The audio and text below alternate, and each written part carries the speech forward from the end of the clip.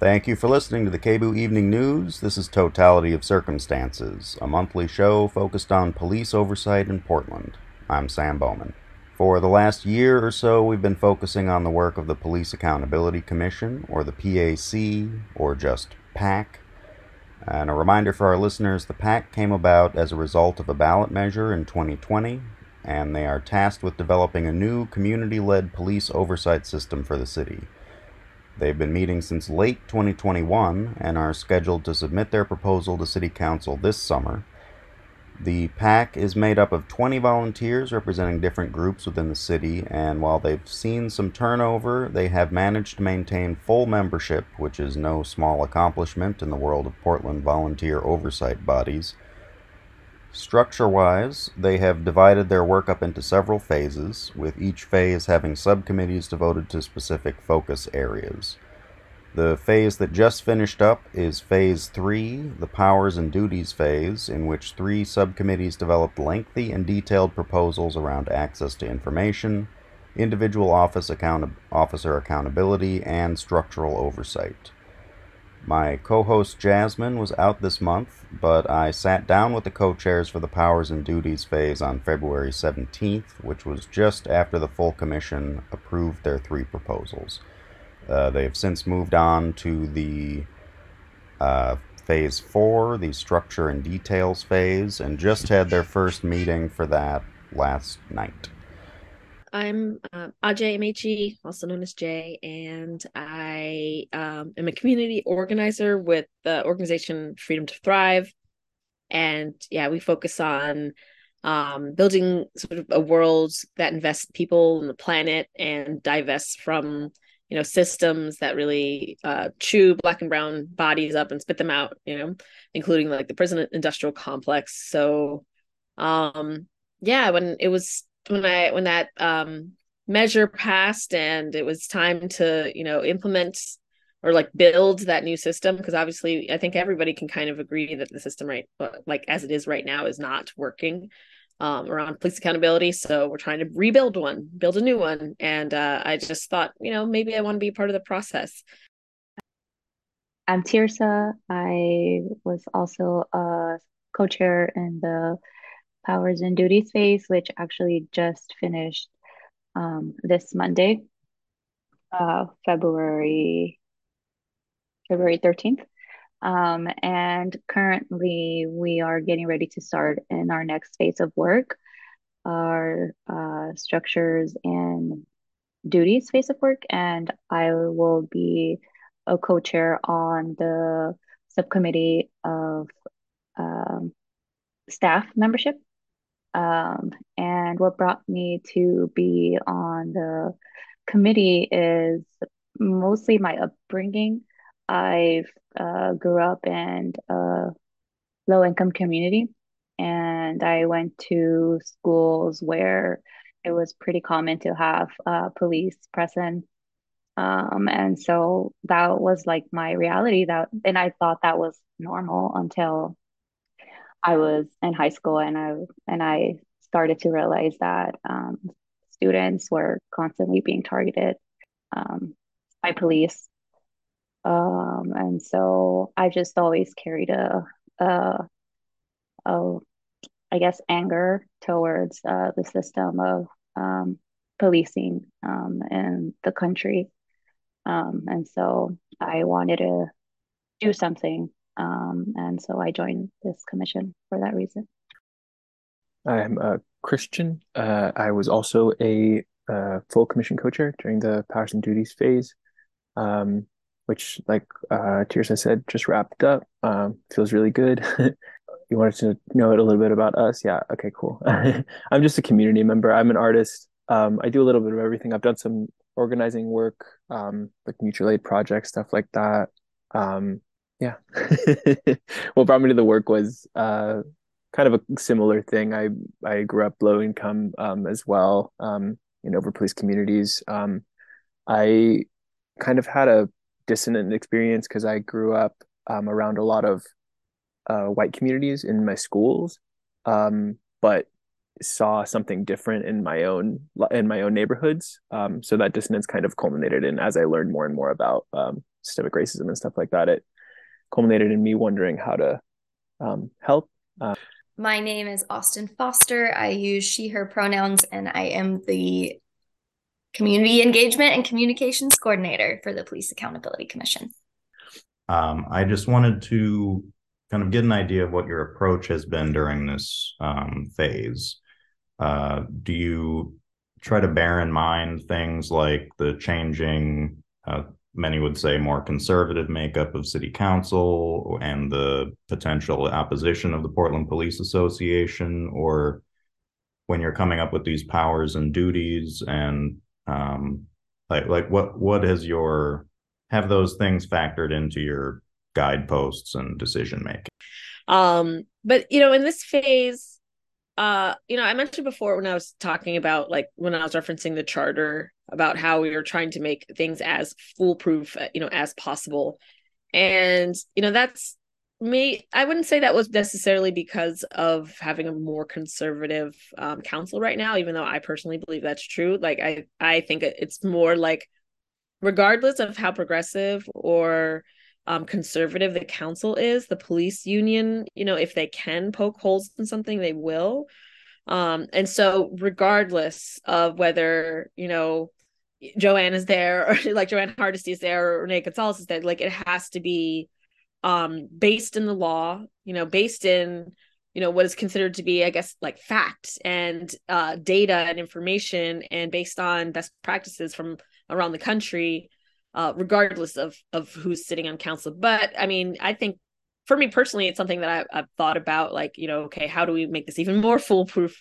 But at the same time, also acknowledging that if city council doesn't vote for what we create, then they will be out of compliance, with this DOJ agreement, and either they're going to have to create something themselves, or, which was, I mean, do they really want to go through the process that we've been going through this whole time? Doubtful. So the options are to, take what we create, which, by my account, I think will be as foolproof as possible, pretty open and shut, or they make something better and show the DOJ that somehow what they created in, a span of I don't know how long, maybe in a few weeks or a few months, what they create is going to be better or equal to us. It seems like unlikely, given the amount of time and the amount of research. And I mean, we're working 2 to 3 days a week for like 2.5 hour, like 3 hour meetings, and a dozen commissioners going through pages and pages and pages of documents. So it's hard to see how they would do something better. Yeah. So, I mean, the point being is that, like, yes, it's something that I personally thought about, and other people we've mentioned in meetings and stuff like that. But as far as our strategy, I would say just kind of remains the same, that it's based in, the facts of the law. It's based within the scope of what duties we were given to do. And so when we hand them this thing, it's open and shut that, okay, this is what was created. This is what we hand over to the DOJ to get back into compliance with the lawsuit, and also to follow the will of the people, which is, the measure that was passed with 80 something, what is it, 82%, so it's not just the DOJ that they had to be accountable to. It's also, 82% of Portlanders who are desperate for a change. So regardless of how conservative they are, I mean, they're not, like, I wouldn't imagine that they would do something to, like, go against the will of the people. But I mean, I guess you never know. But I think the will of the people is pretty clear. And, we live in a free country, hopefully. We don't live in a fascist place. A political minority doesn't have the right to override the will of the people. So that's that. That's my opinion. My understanding is that the deadline is in October of this year. Is that still the case? It's a little, yeah, it's the deadline for the DOJ settlement is in October. But council gave us until June, I think 9th, was it? 29th, 40, was that? Yeah, 9th. Okay, cool. I was like 49th. Yeah, June 9th. Which is a much shorter timeline. And we can talk more about that as well if you'd like, but we're in the process of trying to align those two deadlines so that we have a little bit more time, because currently it's a pretty tight turnaround, and it's tough to get all that work in, while also, everyone on the commission is a volunteer. So, everyone has jobs and life and kids and whatever. Yeah. Everyone has a lot of things going on. So it's hard to fit it all in that little tight timeline without more breathing room. And I had seen it was on the council agenda, but it got bumped up, and I'm guessing it just hasn't been. Yeah, it's been moved a few times. That's one of those like ongoing, where us through staff are like communicating with council, so we don't like directly communicate. It's like it's kind of an ongoing thing. We're hoping that it gets on in the next whenever whenever it can. We're just keeping an eye on when it gets put on the agenda, and hopefully that is a positive result. Yeah. And so each of the three of you has sat on one of the three subcommittees, and that is structural oversight, officer accountability, and access to information. And I was wondering if each of you could just, you don't have, I've, in case our listeners haven't seen the documents that came out of each of these committees, they are very detailed and lengthy, and I'm not asking you to go through them point by point, because you've already done that like 5 or 6 times. But are there, like, what is a major change to the system in terms of powers and duties that would be had by this new oversight structure that came out of these processes? The subcommittee that I was on worked on developing areas of agreement for access to information, which covered subpoena power, compelling testimony, access to police records, and we also discussed body-worn camera footage.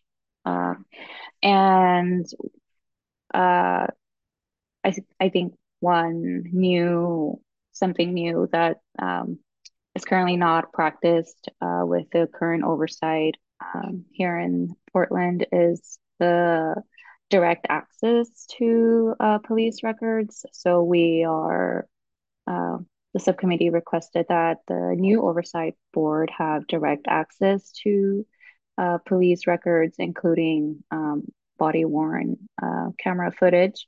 And then also something else that would be new is the subpoena power. So having the support of city council with issuing subpoenas for testimony, and going back to like the body camera footage.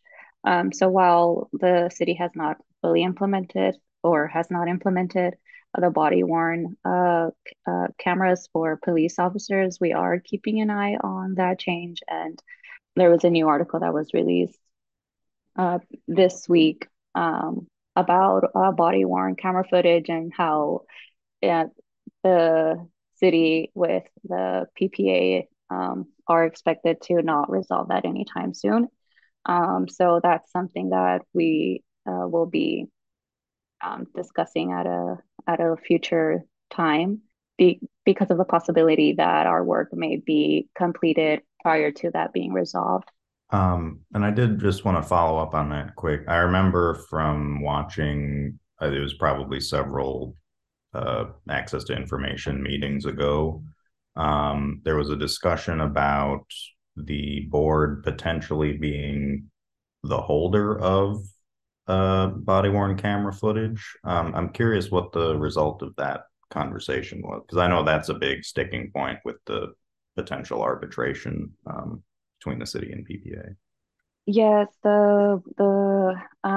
we are recommending that the new oversight board be the owners of the camera footage, or the co-owners along with the bureau. So that's what we are bringing forward as of now. Well, I can go next, and I can talk about structural oversight. It's not going to be as detailed, but basically the purpose of structural oversight was just really to focus on the process of making like these systemic changes. So like how would people propose, or the board propose, policy changes for PPB, and make these policy recommendations and training recommendations based off of their own inquiries, but also inquiries from the community and input from the community, and thinking about yeah, I mean, really, it was just like going through the process of like, how do we make these wide scale changes and wide scale inquiries, and you know, as one example that was mentioned in our areas of agreement was the Sentinel event reviews, which has happened in other places like in Seattle and stuff like that, where you know, where they have these moments, like for example the one in Seattle where they had like police had, you know, interacted in, you know, these not great ways with protesters, and there was a lot of community outrage, and they had the Sentinel event review to really look at what was the systemic failure in that event, you know. So instead of focusing just on, okay, let's find the bad apples, let's punish the one bad guy and go about business as usual, but like looking at the totality of the situation and being able to say, this was a policy failure, you know. And so based on understanding this as a policy failure, what needs to change? And so that was one of the things that we wrote about it, and we were asking that be implemented, was these Sentinel event reviews. But also, you know, we went through the process of how community and board members themselves request a policy change. So, you know, that was it. The other subcommittees, I feel like their areas of agreement were like 4 times longer than structural oversight. It was a lot. And yeah, I was on officer accountability, which like Ajay mentioned, was the biggest, we had the largest lift out of the 3. I think our document ended up being like twice as long as both of the others, which was pretty beefy. But some of the bigger things, basically, we were focused on, it's a pretty self-explanatory title for the subcommittee. We were focused on keeping officers accountable at the individual level. So whereas structural oversight more focused on the larger elements and policy change and stuff, we focused more on the actual system. So when a complainant comes in and makes a complaint about an officer, how would that intake happen? Who would do that intake? Actually, I think who is the next step, next phase, but would basically the basic structure of how it would happen. So how the intake go down, an investigation would happen afterwards. Would there be an option for mediation? That was something as well. If they wanted to just go straight to the supervisor of the officer instead of actually going through investigation, where that would fit in. We had a whole flow chart. I don't know if it's public yet, but it should be eventually. But yeah, it's basically was where we were trying to condense it down a little bit, because through the fact-finding phase, we found that a lot of people, ourselves included, as we did the research, found the current system to be really convoluted and complicated, not easy to use. One big change that we made that I don't think has happened in any other city in the United States, correct me if I'm wrong, other co-chairs and Austin, but was we added an advocate that would be given to a complainant and would stay with them throughout the whole process from the beginning to the end. That person could go in with them during like investigation hearings, stuff like that, as a support person to help them navigate the system. And they would also, hopefully, again, all of this is not speculative, but it hasn't been implemented yet. But ideally, if this does get accepted, they would also hopefully be able to have access to information that maybe the complainant wouldn't have. So they would have the context that the complainant might not have, and they could share what they could, stuff like that. Basically kind of a mediator between the complainant and this really big, scary system, you know, which there are a lot of things that this is something we run into where like there's a lot of things that we can't change, and it's kind of frustrating. So adding the advocate is kind of a way to try and have that harm reduction there. Which is kind of a bit of the name of the game. It's like, I have mixed feelings about it, but it at least hopefully will help in some way in the future. Yeah, those were some of the bigger points. Some of the overlap was around like, we discussed subpoena power and stuff like that. And I think access to information had a role, and there's a little bit, I don't know if there's communication necessarily, but there was a little bit of overlap there. And I think we also do have somewhere in the document a note about having reviews of I think annual maybe reviews on all the different complaints that have happened throughout that year. So if there's a consistent pattern, there needs to be some kind of review of why that pattern is happening, And then that would overlap with structural oversight, obviously, because then it would be like, well, if this pattern is happening, there may be a reason for it. Maybe that reason is policy. Let's implement a new policy, maybe have a new training. Yeah. Sorry, I literally just remember what I was going to say. Apologies. The sticking point was that we are hoping to be able to have a seat at the table during things that are currently closed meetings, like appeals processes. So like if an officer doesn't agree with discipline that's set forward and it goes to arbitration, currently those are closed door meetings. But ideally, if our system gets implemented in the way that it's currently proposed, someone from the board would be at those meetings. So there would be a little bit more of a voice and connection for the complainant, because ideally they'd be able to communicate then back and forth and advocate in those moments as well. Hopefully that's enough context. We had a really big, like I said, it was a huge document, so I may not remember everything, but those were the bigger sticking points in my mind. Maybe these are things that would get worked out in future phases or something, but I'm curious where things have kind of landed with what sort of information can or will get released to the public from the results of these investigations. And this current phase, we mostly talked about how the board would have access to those police records. We haven't fully dived in how the public would also have access to those records, but it has sort of come up in conversation. What this phase of work really tried to do was to ensure that the new oversight board, would have access to police records and the databases that also hold any law enforcement agency records in the city of Portland, like and federally as well, like CGIS. But I anticipate that that would be a conversation that we will touch at a later phase. So the next phase is structure and details. Kind of currently on a timeline of early June, but hopefully October, depending on what the council decides. Have like the new co-chairs been chosen? Is there a sense of like the structure of this phase so far? Yeah, we have 3 new co-chairs that were also appointed in our Monday, February 13th meeting, and as well as subcommittee co-chairs for the 3 new subcommittees, which are board membership, oversight agency, and reporting and transparency.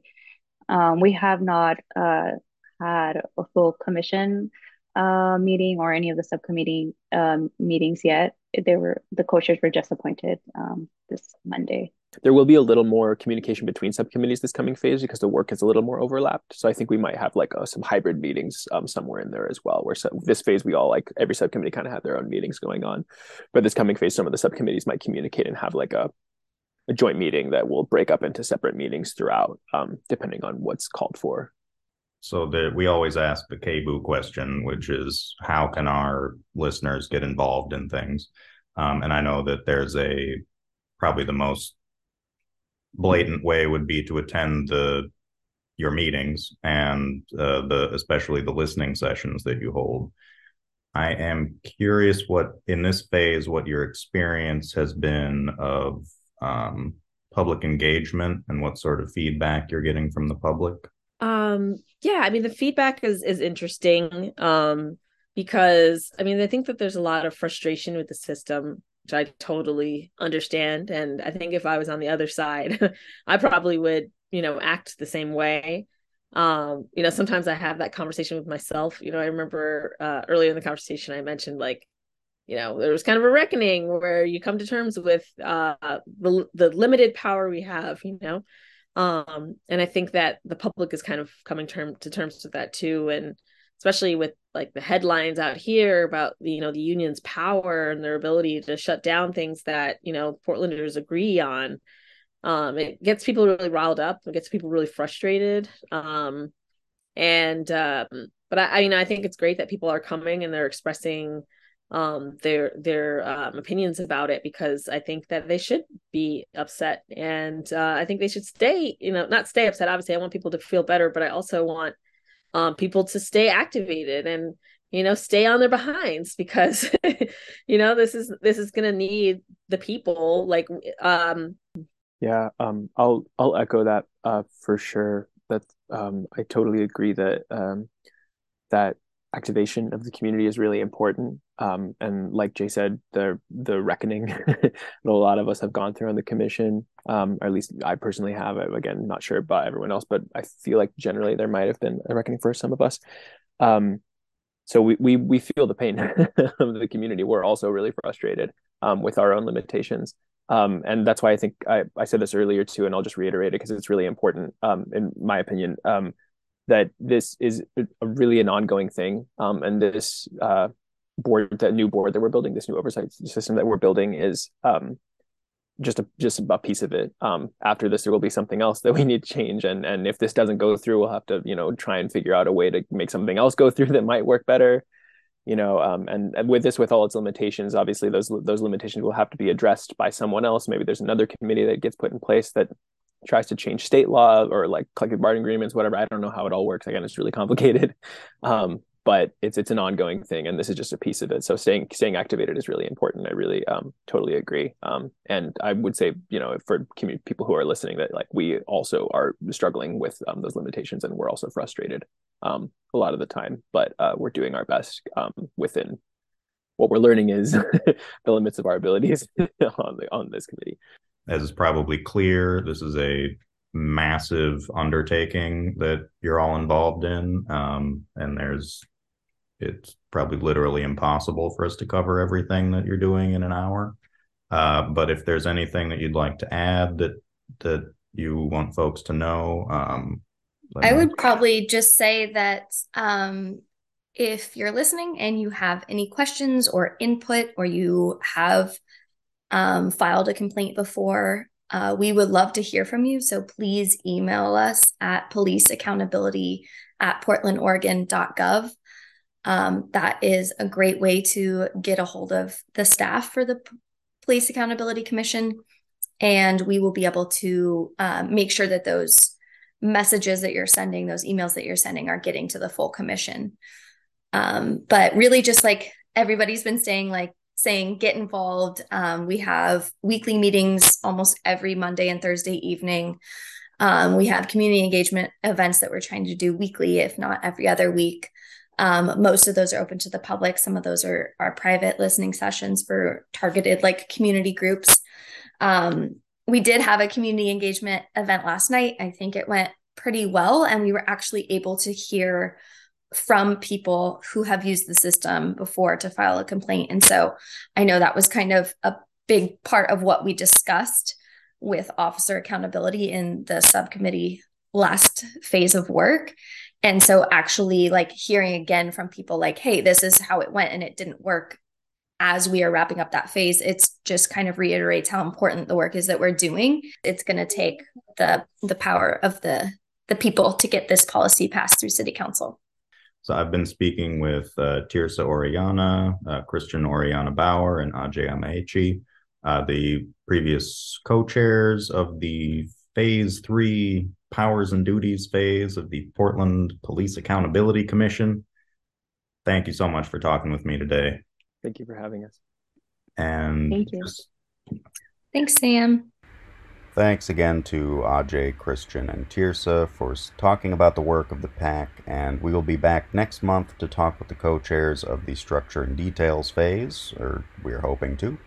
As a reminder to listeners who would like to get involved, the PAC's meetings are public, primarily held on Zoom, and include at least monthly public listening sessions as well as public comment at every meeting, and also accepted in writing.